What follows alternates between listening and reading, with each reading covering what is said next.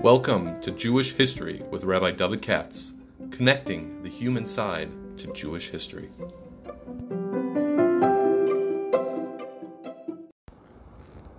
For sponsorship opportunities or to support this podcast, please visit our donate page at www.support.rabbidavidkatz.com.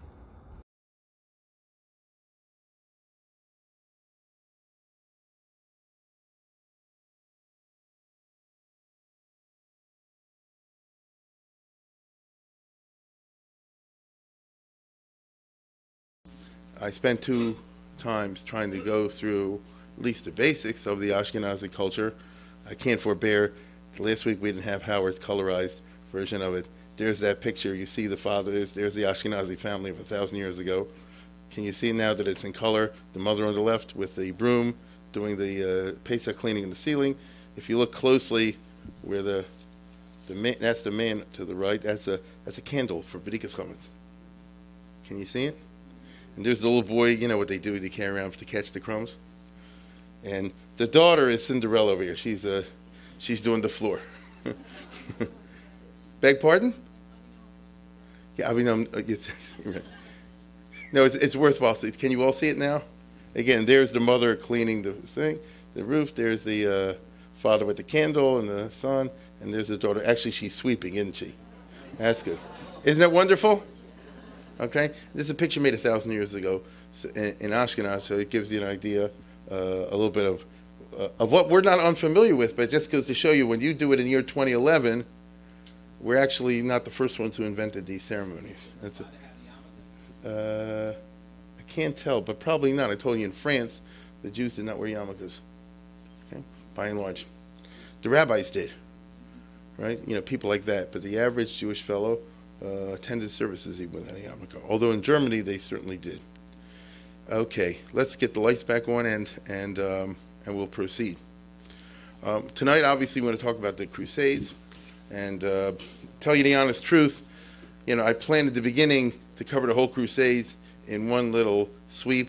The more I get into it, the more I see maybe we'll get through the first Crusade in there, and next year we'll cover the rest of the Crusade because there's just a lot of material over here. I forgot it all myself, how much was going on there.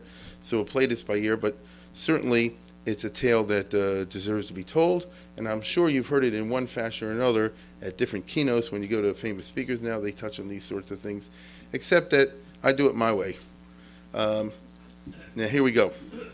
The key to the whole business is as follows. Oh, yeah, before I forget, take a look at that. It was in the paper today. Ashkenazi Jews ranked smartest in the world. Studies show descendants of Jews from medieval Germany throughout Europe have an IQ 20% higher than global averages. And he goes on and on about this. You can look at it at that, at Ynet over there. I thought it's kind of cute that should come out in the 3 weeks in the anniversary of the massacres of the Ashkenazi Jews. In spite of everything they did, they've managed, even with their detritus, to give the world quite a bit. You'll read all the rest of it. Jake, let's go to the last one. Can we do that? The Arab Empire. What? That's right. Okay. In order to understand the Crusades, you have to understand a couple of basic backgrounds, or at least that's always my opinion, because that's who I am. And that's who you ought to be. See, I don't need to tell you today, in spite of, in the wake of current events, that there's been a long and continuous war between Christianity and Islam from a long time. The only thing is, there's a war interrupted by truces. But in spite of the fact that many people in the West thought it died out and went away, we are learning to our surprise, those who are foolish enough not to do what I do, which is to go look at the past, that there are some people out there called Osama bin Laden who will crash airplanes into buildings because the past is very much alive for them, and they remember things in ways that only people from members of certain communities do and others don't. And I'll tell you what I mean by that. Long ago, the world was pagan. Then the Roman Empire went Christian, as you know. When the Roman Empire went Christian, it's kind of funny because it was due to conversion. They used to feed the Christians to the lions, but in the long run, the Christians overcame the Romans in the sense that they successfully missionized them. You may recall that Constantine, the Roman Emperor, switched to Christianity, and within 50 years or so, everybody else had one way or another. Having said that, Christianity has a tradition of spreading itself by missionizing, on the other hand, also by the sword. And so it's 50-50. And Christianity has always been sort of conflicted on this, and half the countries became Christian as a result of wars, for example, the Germans, and the other half of the countries not at all, but only through missionaries. Hold that thought. Islam, which started 300 years later, from day one was spread by wars. Now, they also had their missionaries who did very successful jobs in remarkable ways around the world. I'll give you an example. Malaysia and Indonesia were not conquered by the Arabs, but they're, as you would know, Islamic countries, so it was done by missionaries. Having said that, it is nevertheless a fact that when Muhammad was around, he was a commander-in-chief of his armies. If you read the Quran, he talks about it all the time. He organized military campaigns, and during his lifetime, he physically conquered all the tribes in what you and I call today Saudi Arabia and Yemen. You understand? That's what he did. And he used to conquer them and kill the opponents and take over and force everybody to join his side. And when he died, it's a basic feature of Islam that his successors, who were the successors as the commander-in-chiefs of the Ummah, of the United Islamic People, went and look what they did. From this little business over here, they conquered an empire from Afghanistan to the Atlantic Ocean. Right? It's pretty big, bigger than the Roman Empire. And this is the world of the Caliphate, as they're called, ruled by the Caliph, which meant that all the Muslims were one team for a while. By contrast, this area over here was Christianity, Christendom, and they weren't one team, but divided into different, constantly fighting kingdoms and principalities. That's like the definition of Europe, ad hayom hazeh. Europe has always been self-destructing until the United States, after the end of the Second World War, under Truman and Marshall and the others, basically said, you guys are going to sit in the room and work this out or we'll kill you, you know. And ever since then, they formed the European Union and all this kind of business, and then bit us. But nevertheless, the history of Europe until 1945 is one of continual, constant struggle. As a result, the Muslims had an advantage because when you have a struggle on one side led by a single unified command where all the resources are mobilized in a master plan versus a divided enemy that's actually fighting itself all the time, you know who's going to win. And that's what happened. As a result, if you look closely at this map, there's an X up here and an X up here, and that means that the Arabs had plans to take over everything. Only thing is they were stopped at a battle here, and they were stopped at a battle here, and they held them back. So the white area represents the areas that the Muslims did not conquer. But they started the crusade. Okay, I want you to get, you hear all the time all this political correct garbage about this crusade. It's a dirty word and this and that and the other. They've had a crusade since the day they started, called the jihad. It's the exact same thing as the crusade. So the one's no prettier or more noble or less noble than the other. And the story we're going to be looking at has to do with the fact that you see the Battle of Poitiers over there and the Battle of Constantinople over there, were a couple others. These were Christian crusades against the jihad. In other words, the Christian team organized itself to fight against the Muslim team, and as you can see, they beat them and thrust them back. And actually over here, the Franks, the grandfather of Charlemagne, who I mentioned before, defeated the Arabs and drove them back, and even conquered a little bit of Spain and started the 800-year Reconquista that we discussed here once upon a time. Over here is something we're going to be concentrating on today, and that's called the Byzantine Empire, which of course no longer exists, but as you can kind of see, is equal to the country of Turkey today, plus a lot more. Let's take a look at the map. But remember that thought, that for a long time, in the 600s, the 700s, and in the 800s, the Arabs usually won because they were unified under one ruler, and by contrast, the Christians were always fighting each other and self-divided. There's the Byzantine Empire. Take a look at this and contrast it with this, right? I think you're intelligent enough to do that. That means that this was an empire once upon a time which had what we call today Turkey, but as we'll see, it wasn't Turkey at the time. It's Asia Minor. It was a Christian country. And all the Balkans, Greece, Bulgaria, Yugoslavia, Albania, all that junk, right? It was all part of the Byzantine Empire, and even a piece of southern Italy. So they were powerful in their day. They were the bulwark. They were the ones who held the door against the Muslims. You follow? So the rest of the Europeans to the east over here, Germany, England, France, could always fight each other because they didn't have to worry about the fact that the Muslims are going to come in because these guys are blocking the way. Even though they're Greek Orthodox Christians and they had a lot of arguments over Christianity with the other Europeans, but nevertheless, that's the way it held, and they gave them a certain amount of security, okay? I might even say that if you take, let's take a look at the next map for a second, can we? Yeah, that one. If you look over here, here's Europe. This area is the Byzantine Empire. Here are the Arabs and the Muslims over here, and you can really see how they are blocking them from getting in, okay? So all this time, these guys are all fighting each other, one country fighting another, and within the countries constantly fighting each other, the nobles and the kings and the popes and all that. But these guys are holding the fort against them. By the way, the Byzantines were not good to the Jews, but they did serve the function of keeping the Muslims out of Europe. Okay, I hope you were able to understand what I just said. Now, I know because the maps are not familiar to people, are not familiar with it. There's no history without maps, because things take place in places and times. Right? And as I said before, the East and West always argued over Christianity, but it doesn't matter. Now, in the year 1071, after a long time, the Byzantine Empire made a big mistake. Basically, at that time, what had happened was the following. The Arabs started to crack up, and they they no longer were a unified team, and they have more or less not been a unified team ad hayom hazeh.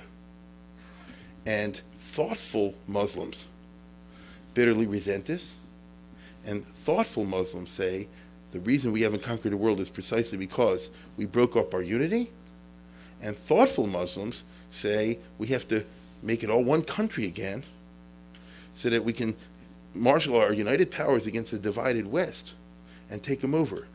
These thoughtful Muslims are called the Muslim Brotherhood. You read about. And they're called the Al-Qaeda and people like that. That's the reason they crashed the planes in the building, because they blamed the West for breaking the Arab world, for example, into different countries. Why should it be a country called Egypt and another one called Libya and Tunisia and Algeria and Morocco? Why should it be another country called Syria and a separate one called Iraq and another one called Jordan and all that? They're artificial. They want to do away with all those countries. They want one grand ummah under a caliph, and they can then crunch as they see the West. You get it? So what I just described as ancient history is actually the most contemporary history, except most people in the West are too ignorant to realize what confronts them. That's the world in which we live. In the year 1071, the Byzantine army allowed itself to get wiped out, like Custer's last stand over here in Manzikert. Okay? And it was an imprudent move. I said the Arabs broke up into small fighting states, and the group among the Muslims that emerged as the most militant and warlike, successfully militaristic, Turks. They're not Arabs. The Turks are converted to Islam from earlier conquests. They're a separate group, but nevertheless they're Muslims, and they became the warlike ones. And ever since then, for the last 1,000 years, the Arabs have not been that great at war, and the Turks have, which is why you hear of the Turkish Empire and all stuff. You don't hear any more of the Arab Empire for 1,000 years and more. That's why, for a long time, Israel and all the other places were under the Ottoman Turkish Empire, and the Turks were not under the Arabs. That's why, until recently, Israel and Turkey were friends, because both of them held the Arabs in contempt.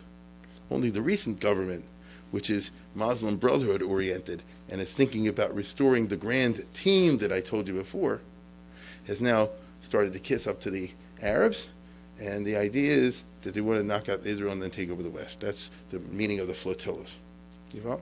Now, the aftermath of this battle of Manzikert, which I'm sure no one's ever heard of, was tremendous, because it meant that this whole thing broke.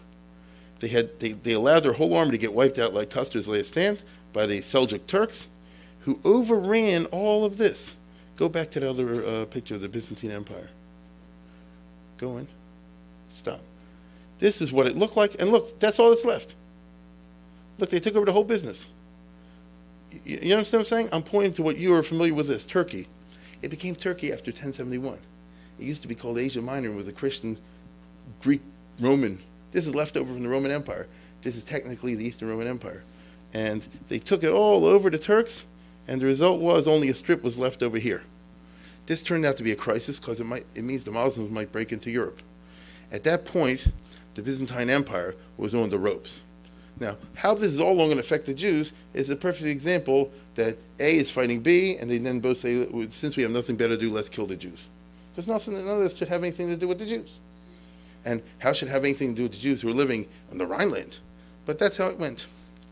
The Byzantine Empire being on the ropes, so they were disarray for a while, and then they got themselves a strong emperor. Let's move to the next one. Yeah, this guy, the Emperor Alexis Komnene, is a very famous person, and he tried to pull it all together again. He said, let's rebuild. And one of the things he says is we're not strong enough to fight the Turks, and the Europeans started to pick away at his empire, all the rest of it, and so he appealed to the Pope.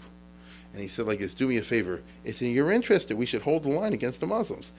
Encourage Western knights and mercenaries to come work for me and fight against the Turks and reconquer Turkey or Asia Minor.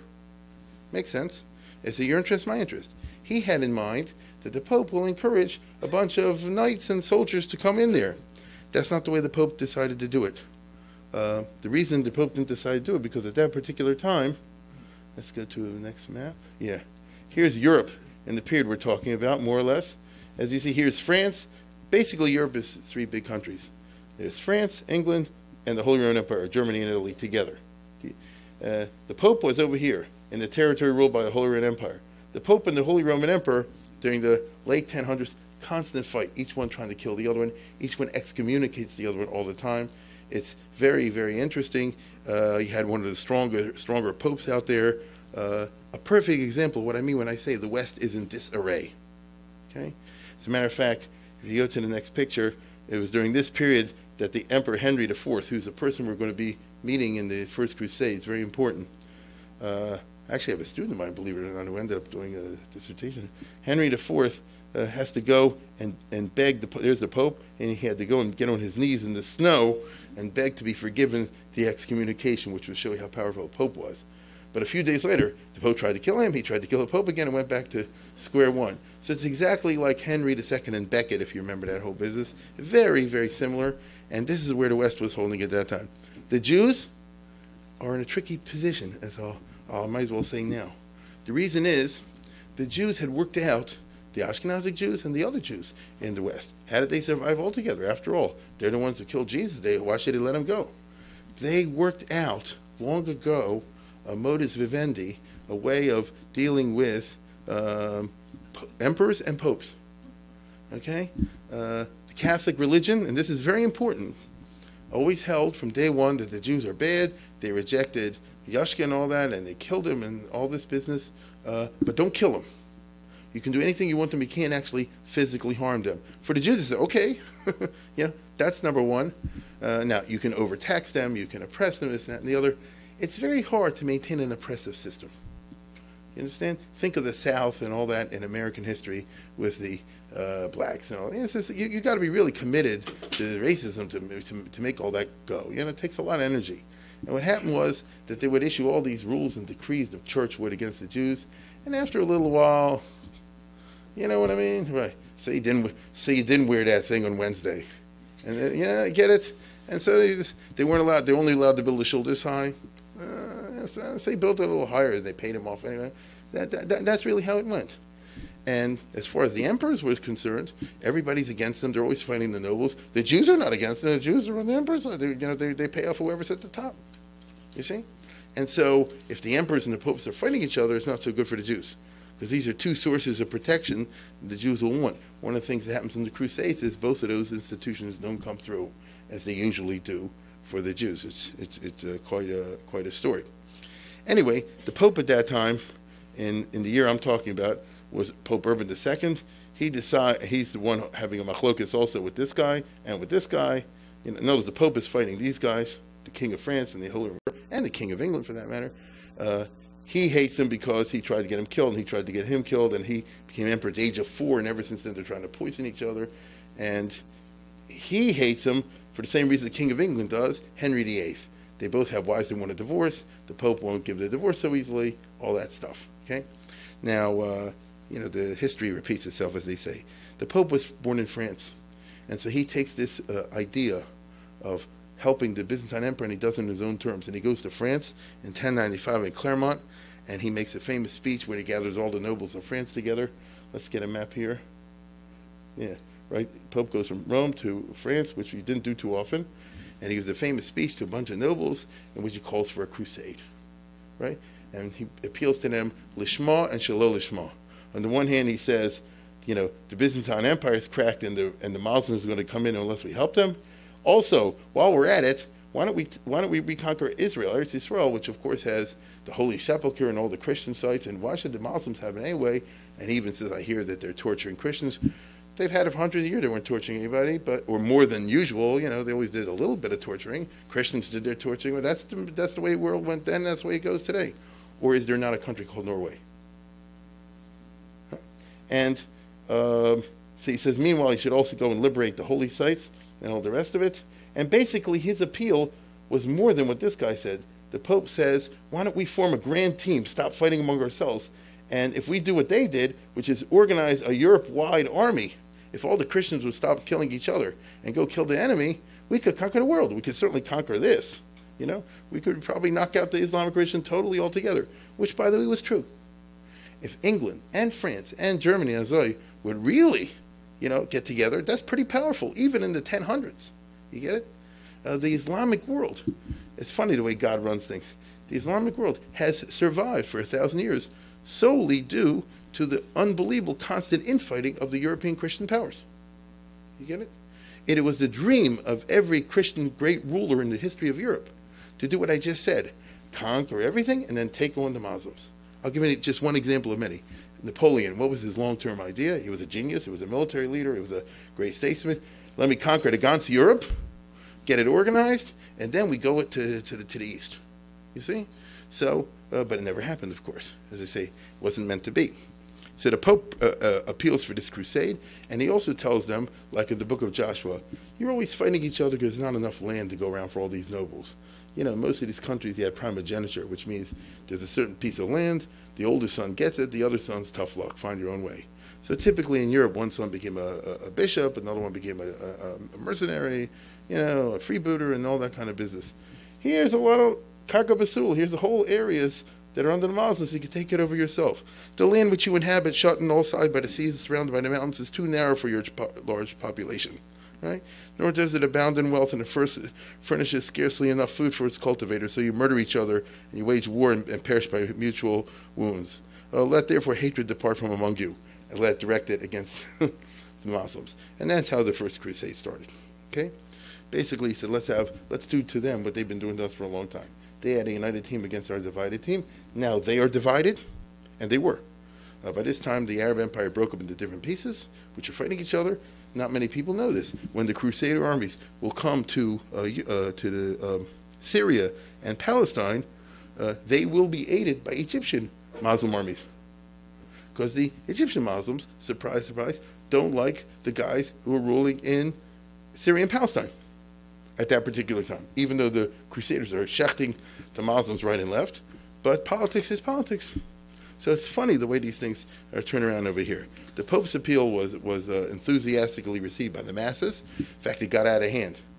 The original appeal was for some mercenary soldiers. He took it even farther than that, and it basically touched buttons, obviously, that were there, and it appealed gigantically over there. And the First Crusade was on automatically. Masses of Christians all over the place, from all these countries over here, right? From France and from here and from and other places, just formed themselves to go to fight in the holy cause. It's not clear for historians what exactly he promised, but what he promised doesn't matter what people thought he promised. And maybe people say, I guess you get instant olam haba. After all, the Muslims had such a concept of 70 virgins and all if you die in a jihad. So they didn't have a 70 virgins. They have the Christian version of that, and that would be bliss in heaven. But the point is that paradise. But it's instant ticket to Gan Eden, as they say.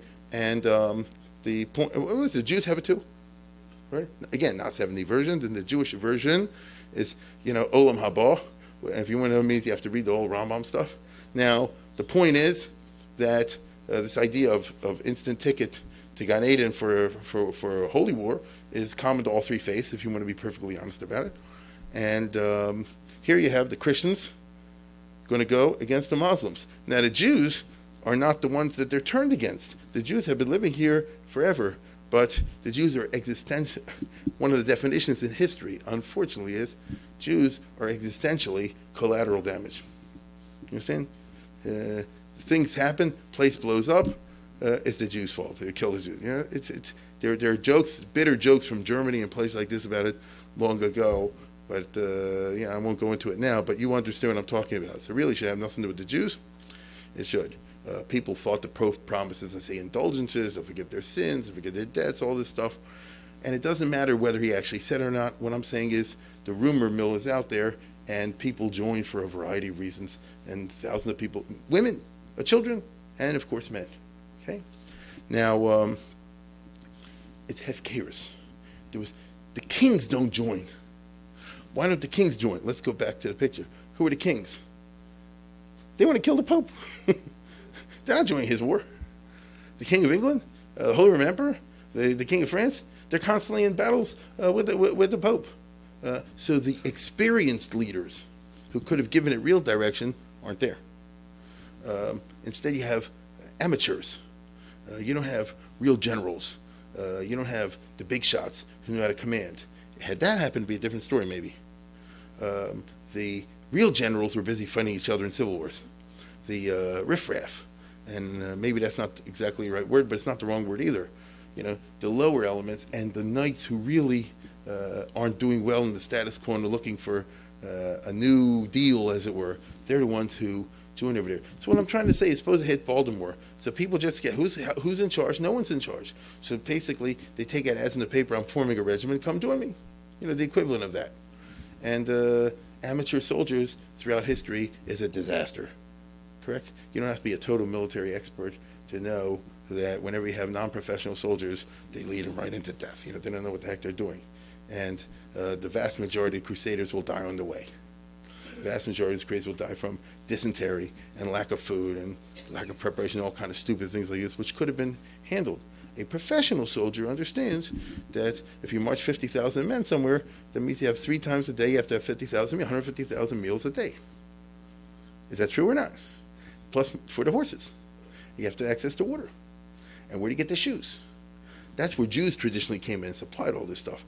But seriously, if you don't understand that, you just say, I'm going to the glory of God. Where are your shoes? I'm wearing the shoes I have. When the shoes run out, I'll walk barefoot. Okay. You understand? Okay. And therefore, the Crusades were characterized by a great deal of disorganization and hefkeris, which was bad for the Jews. Okay. Now, let me make one thing very, very clear. As I said before, our story is going to concentrate on the following. The vast majority of the Crusaders were not aimed at the Jews. I would say 95 or more percent. Okay? They went by different routes. Do we have the one with the routes? Yeah. See, they went this way or this way, right? This is Jerusalem. And a few went by sea. And there are Jewish communities along those routes, and they were not harmed. The vast majority were concentrating on the upcoming war against the Muslims. I don't say it's great to have a whole bunch of army walking through your neighborhood. That's not great in Baltimore, Maryland either. You know, it's never great. But they didn't do anything that we know about. A small percentage, 4%, something like, I don't know, 3%, was different. But that's all it takes.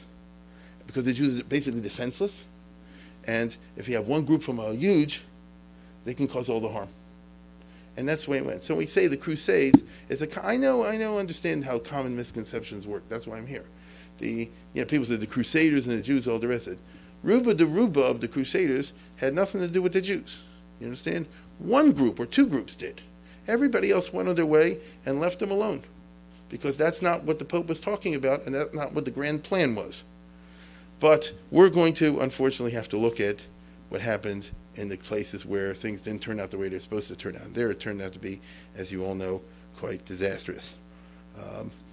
These groups that I'm pointing to over here actually were led by professional soldiers. They were landless knights, the second or third brother of somebody, the fourth or fifth son of somebody, had nothing to do. And so basically, Godfrey of Bouillon and people like that figure, I don't have no land over here, but I'll build myself a Medina over here. And they did. When they finally conquered Syria and Palestine and those areas, each one carved himself a little area with a palace and, Norman castles. That's why you go to Israel today and they show you Crusader fortresses. We all know the Castel, right? They take you on the road. Some Crusader shtick left over from way back when. And, that was their idea. I couldn't be a knight in France. There's not enough land, but I'll be a knight over here. Why should the small fry go? They're always the dummies. They're not going to get anything out of this. But those groups that were led by the really professional soldiers didn't really bother the Jews, even though Godfrey of Bouillon is famous for having said, I intend to kill a lot of Jews on the way. But he only did that when he got to Israel, not in Europe. Now, the main place that the Jews... that's Godfrey. Let's go back a little. Okay. The main place where the Jews were living is Ashkenaz, and that's France over here and Germany, as I'm circling over here, as you can see. The crusade actually started in France. The Pope went to France to proclaim the a lot of Catholic enthusiasm emerges in France, and naturally the Jews in France freaked out. Who knows what the king and what the nobles will do? After all, France does have this underside to it. Now, the Jews in Germany, much less worried. Why? The Holy Roman Emperor Henry IV was a stark guy, always fighting with the nobles, trying to assert his power. They're always trying to knock him down. He's trying to get in there. He was a friend of the Jews. You understand? He was a strange guy because, as I say, people tried to kill him since he's 4 years old. They tried to drown him. And he became emperor at the age of 4, and he was killed more or less fighting his kids at the age of 56. He had a tempestuous life over there, but he was basically a fair guy. And he knew that the Jews are not against him, and he believed in law and order, and the laws of the Holy Roman Empire had been since Charlemagne. The Jews are to be left alone. They pay their taxes, as I explained. They're the bees that produce the honey, and chutz from that, leave them alone. The Jews actually had a very good relationship with Henry IV during his reign. One of the big problems is that during 1096, when all the trouble happens, he's down here fighting the Pope in Italy, and so he's away.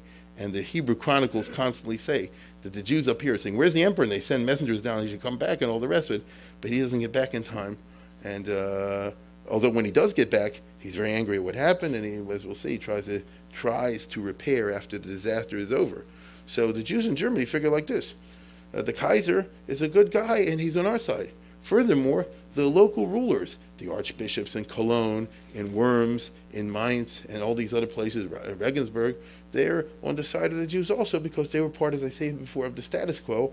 And contrary to popular belief, the church itself, as well as the governments at that time, were, I won't say pro-Jewish, but they were in favor of treating the Jews in a nonviolent and fair way. Okay? I repeat, charging them 60% taxes was considered fair, but it was considered fair by the Jews also. That's the rules. That's the way the rules of the game. Yeah, that's right. And but what will the German nobles do? The Pope has just proclaimed a crusade. The Pope and the Emperor hate each other. The Emperor hates the Pope for sure. Will the Pope heat up the Christians? They'll go into a frenzy. Will this produce pogroms? Who knows? I mean, that's basically the Crusades expose the scary gap between theory and reality when it comes to royal guarantees of safety. Let's put it this way. We live in America. We believe in the American system and all the rest of it. Very base. For hundreds of years it worked in Germany, and then it didn't.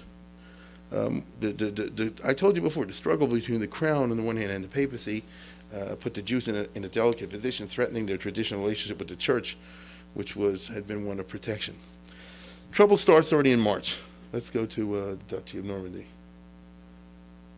Here. This is France. There's Normandy. Remember the Allies landed there in D-Day. Actually, it was a separate little kingdom. If you remember your history, the Normans conquered England. So William the Conqueror was the Duke of Normandy. And William the Conqueror, very good to the Jews, even though he was a real tyrant and a rough guy, but the Jews are money for him. So when he comes to England, he brings a bunch of Jews with him, totally as money guys. You see? His son, William Rufus, same way.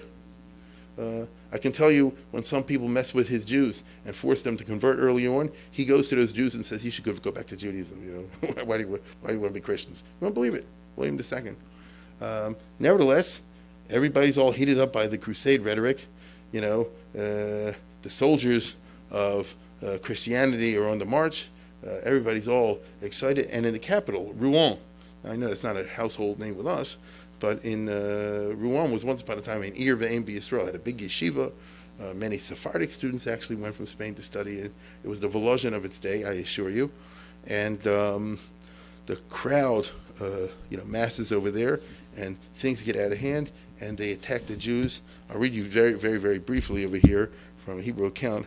Rak Baruan Sheba'anga Kibbutz Nosei Aslav Bebe Kibbutz Nosei Aslav Yehudim Bebeis Tiflas HaNotzrim. They round up all the Jews, and this is a from city, the Rashi's time, Bali Tosaf's time, and he rounded everybody up and herd the Jews all into a church. And they put the knife to the throat and say, "Make your choice: either baptize or get killed." Understand? and many get killed, as he says before, and many do convert. And all of a sudden, you see the sign. This is in March of 1096. They're breaking the rules. That's not the way you're supposed to deal with the Jews. But nothing happens to them. That's the key point. You understand? Nobody does anything about it. That's even worse. We all know the worst thing is when there's a crime broken and nothing happens. Then you're in real trouble, okay? And the result is that even though the king is opposed to this, as I said before, the Duke, William Rufus, was on the side of Jews, but he wasn't there. And it happened, you see. 12 to the people got killed. The French Jews who live in the rest of France, and Rashi lives right there in Troyes, not that far away, are terrified, obviously. And, they're scared out of their mind. And, the result is that the Crusaders or the government in general shake them down for money. And they say, we want you to contribute to the Crusades. I'll give you as much as you want. And they pay them off with big bucks, and it worked.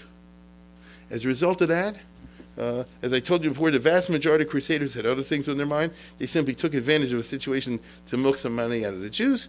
Anyway, they figured we're going to holy war. You might as well forgive my debt or give me give me an advance loan. Right? And the Jews consider themselves very fortunate that that's what they got away with. You understand? The Jews were so scared when all this was going on. They send to the Jews in Germany and the Rhine, very famously, to pray for them. They say, we're in the Sakonis Nefashis. And the Jews in the Rhineland, who are in the Holy Roman Empire, let's go back to the other map. Hate to keep doing this, but it's important. That's it. This all happens here. They send to the Jews over here and say, pray for us. And they make a tinus for them, and they take it seriously, because they're brothers and sisters and uncles and aunts. Remember, all the Jews in Ashkenaz, they were little cousins. They were little brothers and cousins and uncles. So, of course, they pray for them, all the rest of it. But they write to the French Jews. They says, it's taka rough to be in France. Of course, we don't have anything to worry about. Because here we have the Kaiser, we have the Archbishop, and Germany is a civilized country. This is really what they write. And it was, by the standards of those days. And so here everything's okay. I understand the irony on it, but this is what happened. The church is on their side. The Kaiser is on their side. What can go wrong? In the end, as I said before, the French Jews ducked a bullet. The Crusader groups, as you saw before, head to the east more or less by a variety of ways. Most of them go this way, and some go this way, and so on and so forth. Now let's go to the Hebrew map. There you go. This is very important. I know it's not everybody's used to looking at all the maps, but we'll have no choice for tonight to familiarize ourselves a little bit with this. Here's France, and here's Germany. This is the Rhine River, the Rhineland. And here are the cities. Anybody here who's Germany or from West Germany will know instantly what I'm talking about. The Rhine River is this huge river. There's Cologne, Keln. There's Bonn, which was the capital of Germany until recently. And here's Spires, Worms, and Mainz. So all these Jewish important communities along the Rhine River. And as you can see, the Rhine River has little, what do you call them, tributaries, right? That go off this way and this way. That's Germany. That's South Germany. That's how they live, especially in the old days. The transport was there, supplied the water supplies. It was the arteries of business. It was life-giving. And here's the Moselle River. You ever hear the Rhine, Moselle wines, Here's the Moselle River. And here's Trier and Metz. Metz is now in France. So this particular group of Crusaders was different. They didn't go the other routes, I said. This is a group that formed up over here of a bunch of hilarious, low-life, riffraff under this leader or that leader. You'll see in a minute, they followed a goose. They thought it's a magic goose and knows where to go. I promise you. And it's a tremendous superstition, things like this. It would be funny if it wasn't tragic. You understand? And they are not, and they're fools. They should go this way and that way. Instead, they go down here. And one of the reasons they go down here is they have in their mind mischief and mayhem. Because they say, yeah, eventually we'll get to fight the Muslims. But while we're at it, let's go for the Jews. In other words, it was going to be that you're not going to have 100% of the Crusaders who say, let's concentrate on the Muslims and leave the Jews alone. Some groups are going to go there. This is the ones that cause all the trouble, unfortunately. The first group that comes down over here in the spring, in April or so, of 1096, in this terrible year, in Hebrew we call Tatanu, Tuf Nun Vav, which according to the, if it's Daled, Tuf, now we're in Hey, Tuf Shin Aleph. Do you know what I'm talking about? Yeah. Tuf Shin Aleph actually is a 771. Where do you have 5771? So it's understood that it's a hey. So it used to be Dalet starting the year 240. But if you don't know what that means, it's okay. The first group under Peter the Hermit, okay? Peter the Hermit means the guy who was a hermit. One of the things it means is he never took a bath his whole life. Yeah. Wait a second. He's the one in France who shakes down the French Jews, gets a lot of money out of them.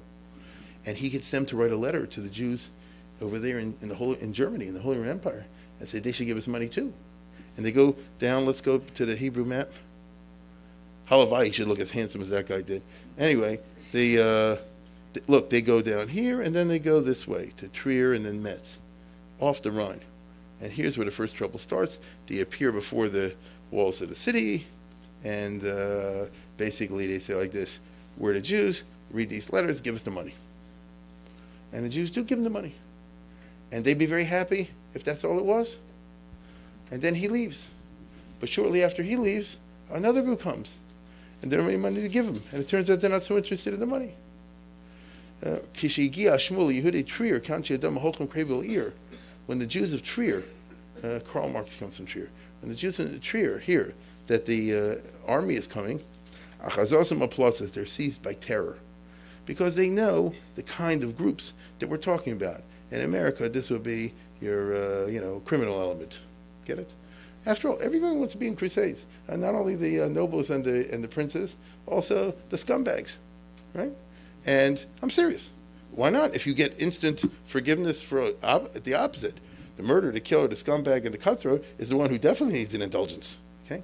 So when you have an whole army of these guys, old habits die hard. And here's a bunch of Jews, and now it's holy, and it's a mitzvah.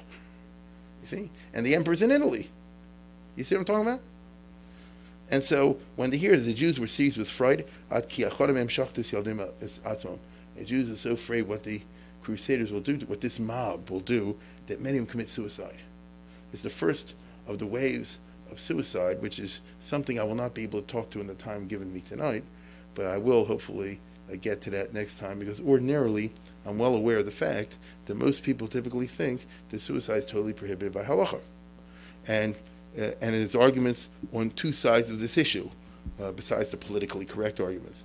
And obviously, as a matter of history, these Ashkenazic Jews in 1096, who, as we've seen before, are the ones who cleaned the ceiling for the chametz. No, they are observant Jews, right? They're Shomer Shabbos Jews, but either they're too terrified of what the enemy will do, or else to them, and they'd rather die by their own hand, or else they see this totally as an act of Kiddush Hashem, meaning they see it's one of the three Hargval Yavors. Many know what I'm talking about, that there are three mitzvahs you have to give your life up for, or they are so full of hatred at the hatred thrown at them that this is their way of throwing contempt at them. This is how much I despise your religion, which you're trying to shove down my throat. I'd rather kill my children than let them be in your religion, which is pretty extreme. And which is, in a weird way, the most powerful argument someone can make against someone else. This is totally opposed to our modern way of thinking. Nowadays, you and I, especially after the Holocaust, which was all about just killing people because they're Jews and not giving them any choice, we're all used to the idea life comes first. Right? And most people will shake their head and agree with that. Life comes first. Then later on, you'll figure out what to do. Try to save lives. But it's not so simple.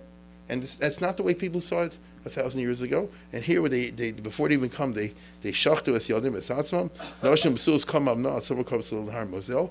A lot of girls who were terrified of what would happen to them, Jewish girls, tied stones around them and jumped in the river and drowned, the Moselle River.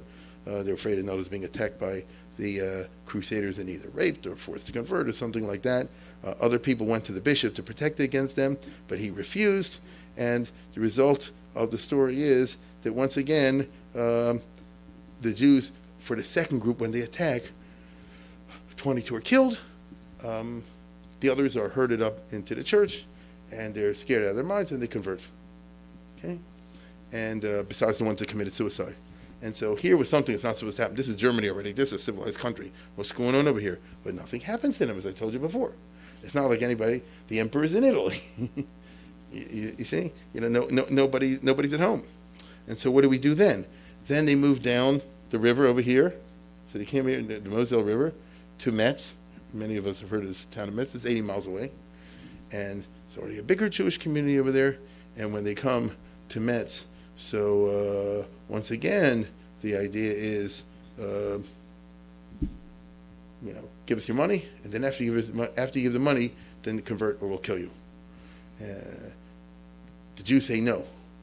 They're attacked. I don't know how many, half the community is killed. The other half are able to hide with friends or run away, and the killers again are not punished. They keep going down the line. Well, killing is habit forming, and so the law can be broken. And so what happened now? To make matters worse, after all this, the different groups now sort of coalesce under a master leader, Count Emilko of Lothringen, who was as I said before, a landless knight who wanted to have his own karka, and basically he'll be the king of the thieves. As you understand, he's a member of the nobility, and he's a sworn anti-Semite. He was a nutball, which ordinarily wouldn't matter, except to hear it matters. And he becomes convinced either somebody got to him or he formed this under his own. It's a season of intense religiosity, as we've seen before. Who knows what rumors are flying in the air. As I say, there are holy geese flying around, and he becomes convinced that he is either the Mashiach or the herald of the Mashiach or something like that. And in Christian terms, it means that he's going to bring the second coming. I'm serious. In his mind, he's going to bring the second coming. Part of the second coming is the Jews convert. If you're a Christian, you know this. And he's going to make them convert. And if they don't convert, then he'll make sure they're no Jews. And under his leadership, we're going to have this constant business all through the summer of 1096 in which the Jews are massacred, unless they convert. If they convert, they're not. And his point is, when I finish, there should not be a single Jew left here. Either there'll be dead ones, or there'll be long ones, there'll be Christians. But there won't be a single Jew left over here. And he thinks that it's a mitzvah. What I'm trying to indicate is like this. He didn't get orders from the Pope or something like that. This is actually against the official teaching of the church doctrine, and the archbishops and those type of guys oppose it. Doesn't matter. He's got the mob. Nothing happens. He gets away with it. You see? And look, that's how it works. The Jews figure they can pay him off. They don't know who they're dealing with, a nutball, so he'll take the money and then kill him anyway. There's almost a certain foreshadowing of Hitler in a way, except that he offers them a choice of conversion. What can I tell you? The Jews in the Rhineland were exposed to an army that was led by a person with a sick combination of Christian theology. You understand? A Christian theologian will tell you this, and not just me. But it happened. So they turned to the east, to where the big Jewish communities are, this way. Now, mind you, they're going to do the following. Look what I'm doing. Here, here, up here. Hey, wait a minute, you're going the wrong direction. The Holy Land is that way. They got so into the idea of killing Jews and taking their money and converting people, they totally forgot the crusade. Well, I'm shocked. You mean you have a whole group of cutthroats and criminal elements, and they forgot, and they lost their eyes on the prize? No, I can't believe it. Understand? This is who they were. They got drunk with victory over helpless. Now go fight the Arabs. That's not so helpless. Then you have to go into a battle. Here it's easy pickings. Shooting, what do they say? Shooting the thing in a barrel, fish in a barrel. It's much more fun. And so the result is the Jews were exposed, as I say, to these groups who come south to north, as we'll see over here. Here you have the three big communities: Shum, Spears, Vermeiza, Mainz. Right, Takana Shum. That's how the Jews refer to it. As I indicated earlier, Mainz is the mother community, and that's the one, the big yeshiva and all the rest of it. Worms is the one that's like the sub-community of Mainz, and also had a secondary yeshiva. Rashi learned here and then learned here, for example, in his time. And Speyer was much newer. It had been started 6 or 7 or 8 years before this, when I think I mentioned you, the bishop there said, I wanted to give this town a touch of class, so I brought a bunch of Jews. So he said, it's a famous line that's always quoted by the historians. I wanted to make this town famous, insignia, and with a big sign, and therefore I brought in Jews to build up the business, of course. They had, in other words, therefore, in the month of Iyar. So the killings in Metz and in Trier happened Pesach time. And that's over the end of Nisan, as you know. And then they head this way. These towns are not that far apart from each other, as you can see. It's not that far away. And early in the month of Iyar, they show up there in 8th of Iyar, and now comes the whole business with Speyer. The bishop, let's put it this way, their plan was, they heard the Jews always go, the Jews lived among them, so they knew Jewish things. The Jews always go to synagogue on Saturday morning, therefore you don't have to go and round them up like the Nazis did, just catch them in shul. You understand? And you can get everybody there, and then you can either kill them or force them to convert or something like that. The Jews not knowing who they're really dealing with, because everything I'm describing is hindsight. They didn't know what's coming. They just heard there's some wild band over there. You know and I know in 1942 and 43 there were still many Jews in Europe who could not conceive of how bad the Germans were. So this is certainly true 1,000 years ago. And usually they daven at 9 on Saturday morning. They hear that there's some trouble over there, so the Jews and Speer get together. They say, let's daven like 5:30 or 6, so be out by 8 or something like that. And everybody go home, and that's what happens. It kind of works. 11 people are caught in the wrong place at the wrong time, because that's when the Crusaders break into the town. They rush to the Jewish place. They look who's there, and there's 11 people that were either in the street or in the shul, and they're seized by the mob, and they say, you want to convert, or we'll kill you, and they say, kill us, and they did. Okay, the others flee to the bishop's headquarters, to the palace, like the Mivtsar of the town, the citadel, and there in Speyer, this is a rare case. It didn't happen too often, unfortunately. There you had a strong governor. Get it? The bishop there took his responsibility seriously. He immediately sends guards to drive these guys off. They kill a couple of these crusaders. You can't call them crusaders. I told you before, they're not going in the right direction. They're not crusaders. They're criminals. They're wearing the cross. They're taking advantage. Not the real thing. And so he kills a bunch of them. They're angry at him, and they cuss him out. They say, you're bribed by the Jews. He said, if you keep talking to me, I'll cut your tongues out. It gets like that. And the bottom line is, they go away. Okay? It's maybe the only case, or one of the only cases, where this happens. It goes to show you, when there is a determined effort on the part of authorities, there are no riots and pogroms. This is a lesson of Jewish history in general. Whenever you hear about riots, not only Jews, but in general, it means that the authorities decided to let it happen for whatever reason. Those of us who are old enough to remember the riots that took place in Baltimore, Maryland in 1968, if you were here at the time, you'll recall that for one reason or another, whatever the policy was, the city decided not to intervene. Do you remember that? The police cordoned off area, they didn't go in. That's just a fact. You understand? And the governor decided not to intervene. They let it happen. Okay? President Johnson at the time. Right or wrong. If they want to stop it and they're willing to play rough, they can do so. I always like to remind you of the story that happened in 1881 in Russia when the Tsar died, was assassinated, and people spread rumors that Jews did it, and this and that and the other, and the new Tsar was super anti-Semitic, Alexander III. And next thing you know, there are riots and pogroms breaking out in Russia, which under the Tsar, there is no law breaking. You understand? I mean, that's a law and order autocracy. And yet it's breaking out everywhere. And Jewish bankers and rich people in St. Petersburg go to the Tsar and the new Tsar, and they say, you have to stop this. And he says, I'm not in a position to stop anything. It is the righteous anger and indignation of the peasants at the constant rip-off activities of the Jewish merchants, and this is just a natural surge that's coming from down on you. I just have to let it take its way. And one of the Jewish bankers, Baron Gunsberg, says, Your Majesty, it's a funny thing. When people get used to breaking the law, how do you know where they stop? Maybe they make a revolution. The Tsar said, I never thought of that. So he immediately went to the other room, and he telegraphed. In Odessa was having a pogrom at that time. He telegraphed and said, stop this now. And the governor general of Odessa then was a famous Russian general, Totleben, from the Crimean War, a war hero. And he got the telegram, and he said, this will stop now. And it was Easter. So they all went to the church. They got heated up by the sermons. They got drunk. They came out, and they ran to the Jewish neighborhood. This happened. And it was rape, pillage, looting. It was an uncontrollable mob. Right? And he was in a square in Odessa, and you can see from right to left, the peasants are going crazy and, just doing all kind of terrible things. It's an uncontrollable mob. There's no such thing as an uncontrollable mob. He had his soldiers, the Cossacks, they shot a couple of guns in the air and said, everybody should go home. Nobody listened because they're drunk. He said, okay, here's what we're going to do. Pick that guy. They pick one poor, drunken peasant over there. Picked him up. They put him on 2 spears and tore him in half. All of a sudden, everybody dropped everything and went home. The uncontrollable mob, all of a sudden, was controllable. You see? If they want to, they can do it.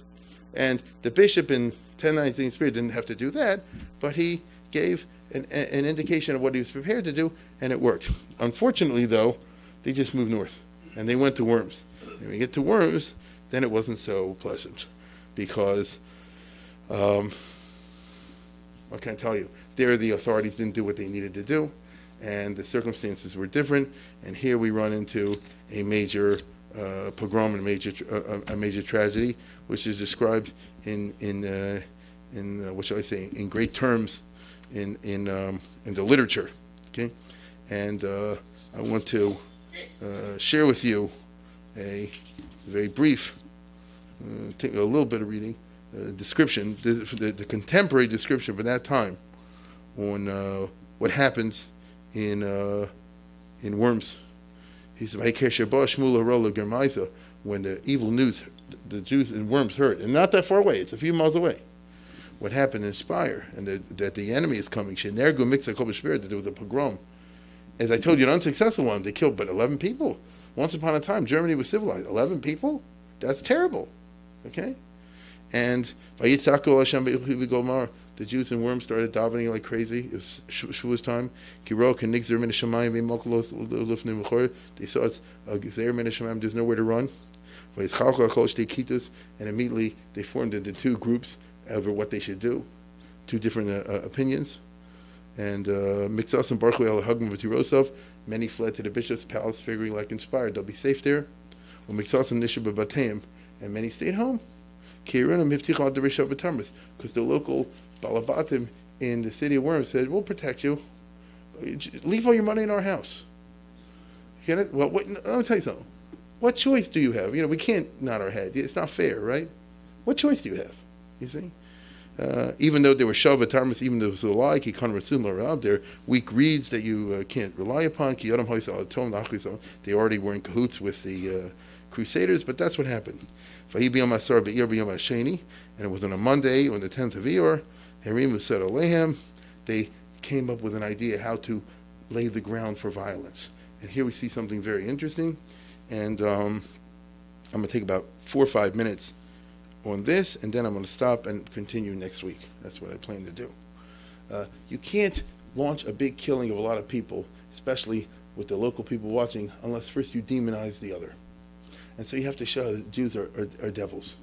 But they weren't devils. They were living among them for a long time. And they were merchants and reputable individuals. They're a little weird, but, they were not baby killers and things like this. Oh, yes, they are. They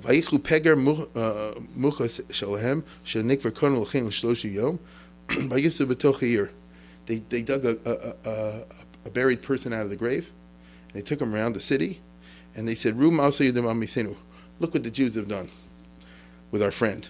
They seized the Gentile, boiled him in water, and with the boiled water they poisoned the wells. This is the first of those famous things that I'm sure many people heard. The Jews are accused of poisoning the well, right? That they boil a dead body, the water is putrid, they pour down the well, and that's why people are getting sick. Are your kids ill? In the Middle Ages, are your kids ill? Do you know anybody that's sick? The Jews did it. Okay. When everybody heard this, they started screaming. And all the wild guys, the Crusaders and their sympathizers, gathered together with knives and swords. Now it's time to take revenge on the Jews. We see that what they did to Jesus, they're trying to do to us. I'll tell you, let no one stay alive. We'll kill them all or convert them. In other words, we'll have no Jews left here, even babies in the crib, as they put it. So all the people who were staying in their houses who trusted the friends was a mistake. They went to those houses, and they killed them. Young and old, boy and girl, men and women, and they all refused to convert, and they all said, "Well, then kill us." They gave their neck over to be slaughtered. Even the maids and the help. So they had Jewish servants. So let's put it this way. They're not middle class. They're not invested in the status quo. But nevertheless, they all died at Kiddush Hashem. And he goes on to say this is the God of our fathers and all that sort of thing over here. And it is for his sake. This person writing this was one of the survivors. It is for his sake, all of Yal Tarasu, Nergu Keshwarim, it was for the sake of God that they were shechted like oxen, and dragged through the streets of the city like sheep to the slaughter, and you see him lying dead, naked in the streets, because they stripped the bodies literally of all their clothes. And basically, if you were there at that time, you just see all over the town, naked dead bodies all over the place. And when some of the surviving Jews saw what was going on, they saw so many dead people around there, and they saw so many girls that were tsunuos, and now they're arumos, and they were so modest, and now they were stripped, either alive or dead. It's not clear to tell.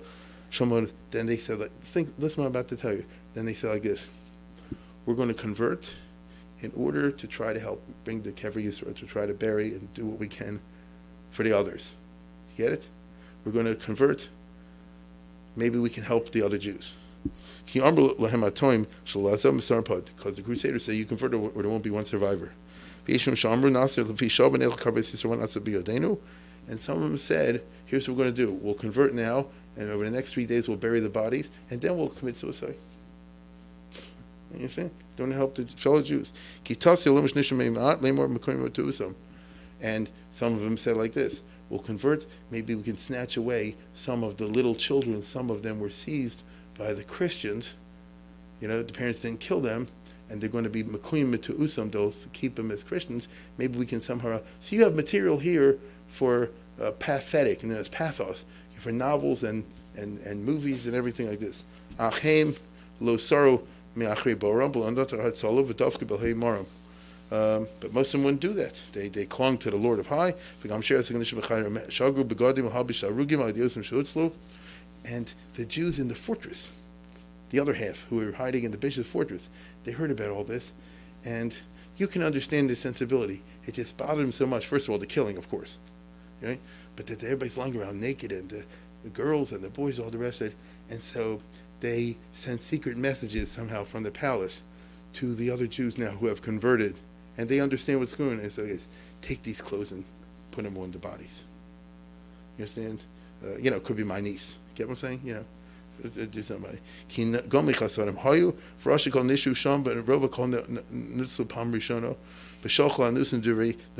they sent messengers to those Jews that converted, and they said like this: don't worry about what you did. As we understand the circumstances, right? Nobody's going to blame you. Do what you can to help whoever you can.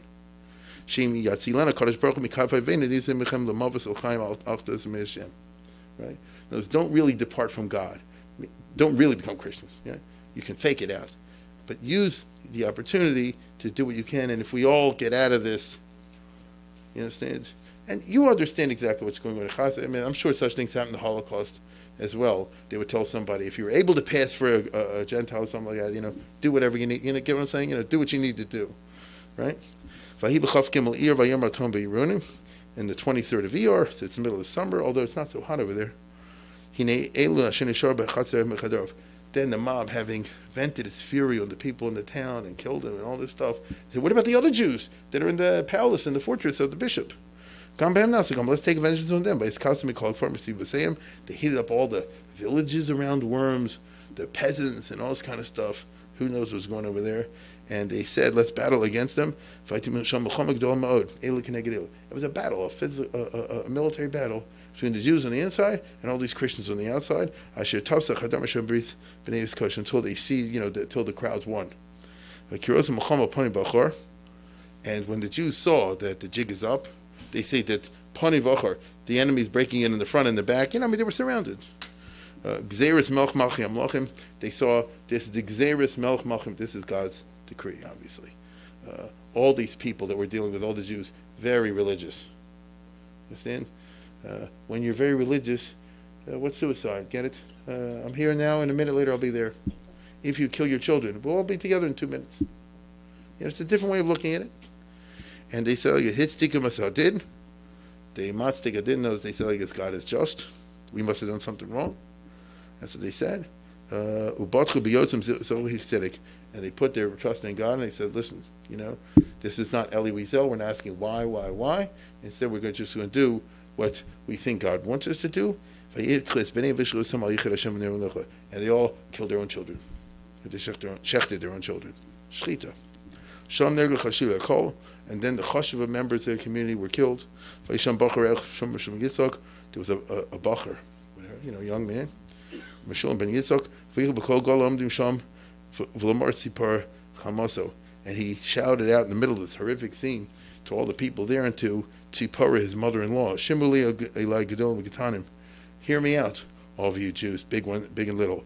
Ben Zen Nosli Elohim. What do you call it? This? I had a son. God gave me a son. V'yoldo Tzipora Shili Signoso. It wasn't Hamasa. So in other words, it was his wife. So what do you call it? And we had a child in her old age. In other words, they couldn't have children for a long time. And then we had a child in old age. Shmuel Yitzchak. What does Yitzchak sound like? Akedas Yitzchak.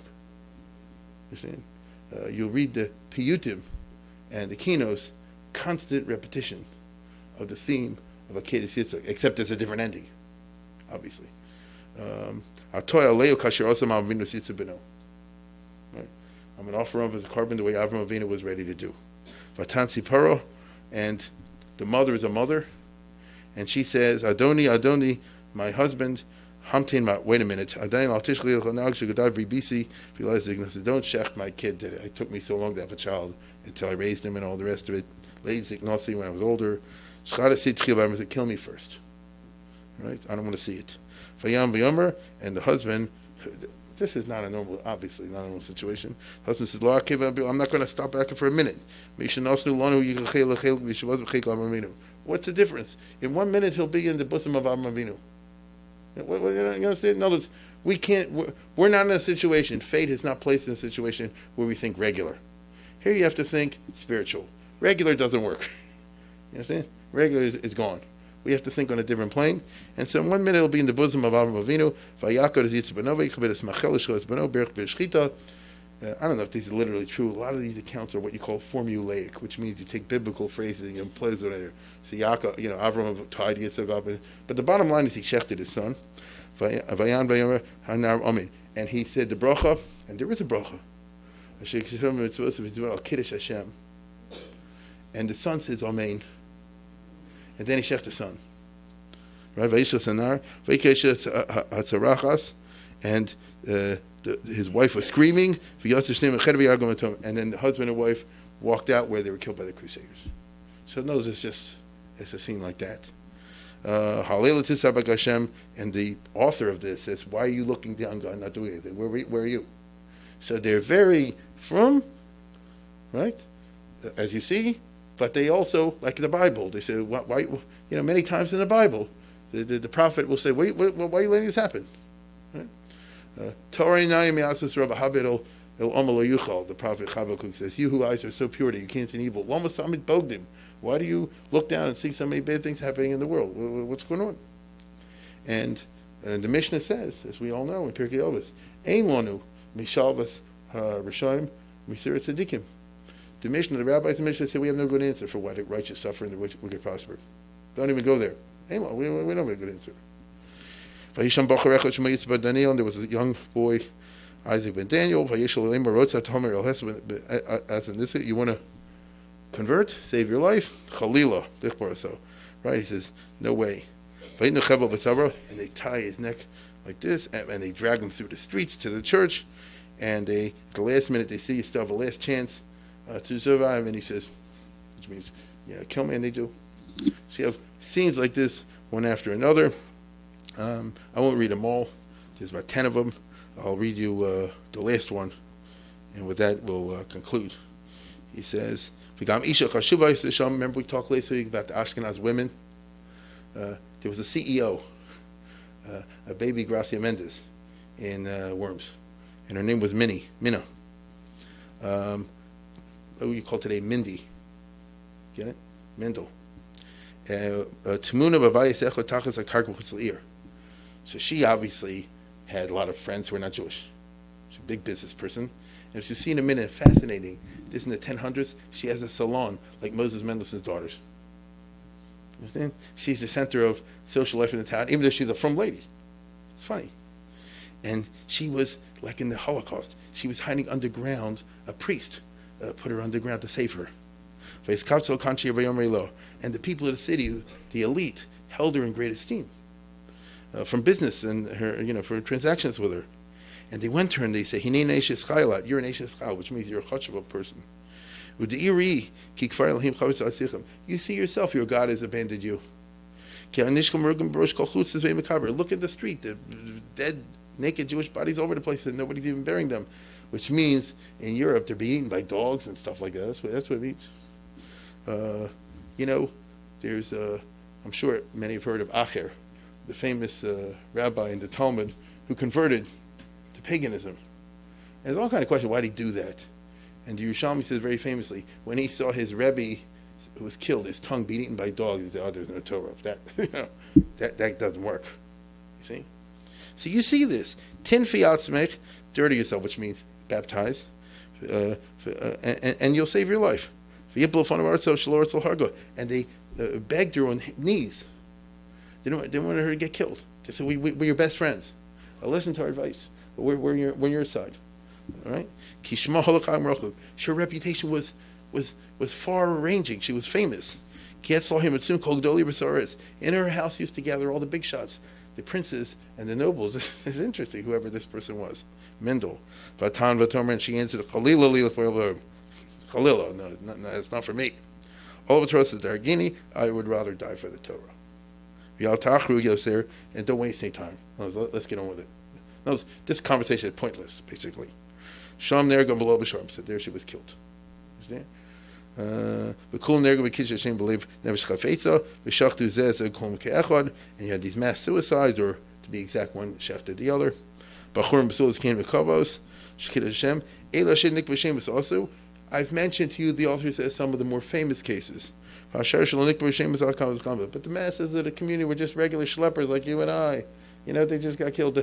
They will be nameless and faceless in history. When you know a story, the person goes down. When you don't know a story, they're just someone. And these simple people, men, women, and children, did things that the eye has never seen before. And it was referring to them that the Pesukim say that the ayin l'rotzchim is the last mechaklo. But let's put it this way: the author says, "I'm sure that what they have in heaven is beyond, because there is a statement in the Talmud that says the Haruge Lud, there were a pair of brothers who saved the Jewish people by taking on a punishment on themselves. So they didn't commit suicide, but they let themselves get killed on behalf of all the other Jews. They said they did a crime, which nobody did. They do so, and the Gemara says that in heaven there's there's a penthouse apartment, and there's this apartment. Moshe Rabbeinu has this room, this has this room, and Harugi Lud. But these two brothers, Ein Kol Bir Yechol Lasem Mifklasim, nobody could get into their apartment. It was there at the top of the top. And so the author here is saying we have a lot of those type of people here today. Is a case. So I've started the summer of 1096, which basically boils down to the little massacres in Trier and Metz, the near massacre in Speyer, and the big one that killed the whole community, 800 people, in Worms, and then it goes to Mainz and Cologne and Köln. These are the main places that all these things happen. There are some side episodes over here, but the main ones are all these communities. As I said before, you see what phony balonies these guys were. They were going north, away from the fighting, because fighting isn't what they wanted fighting, but they like fighting, as I said before, against helpless Jews rather than against a real enemy. And everything was not supposed to happen. The law was on the side of the Jews. The authority was on the side of the Jews. The police are supposed to be on the side of the Jews. The Jews did everything they're supposed to do in terms of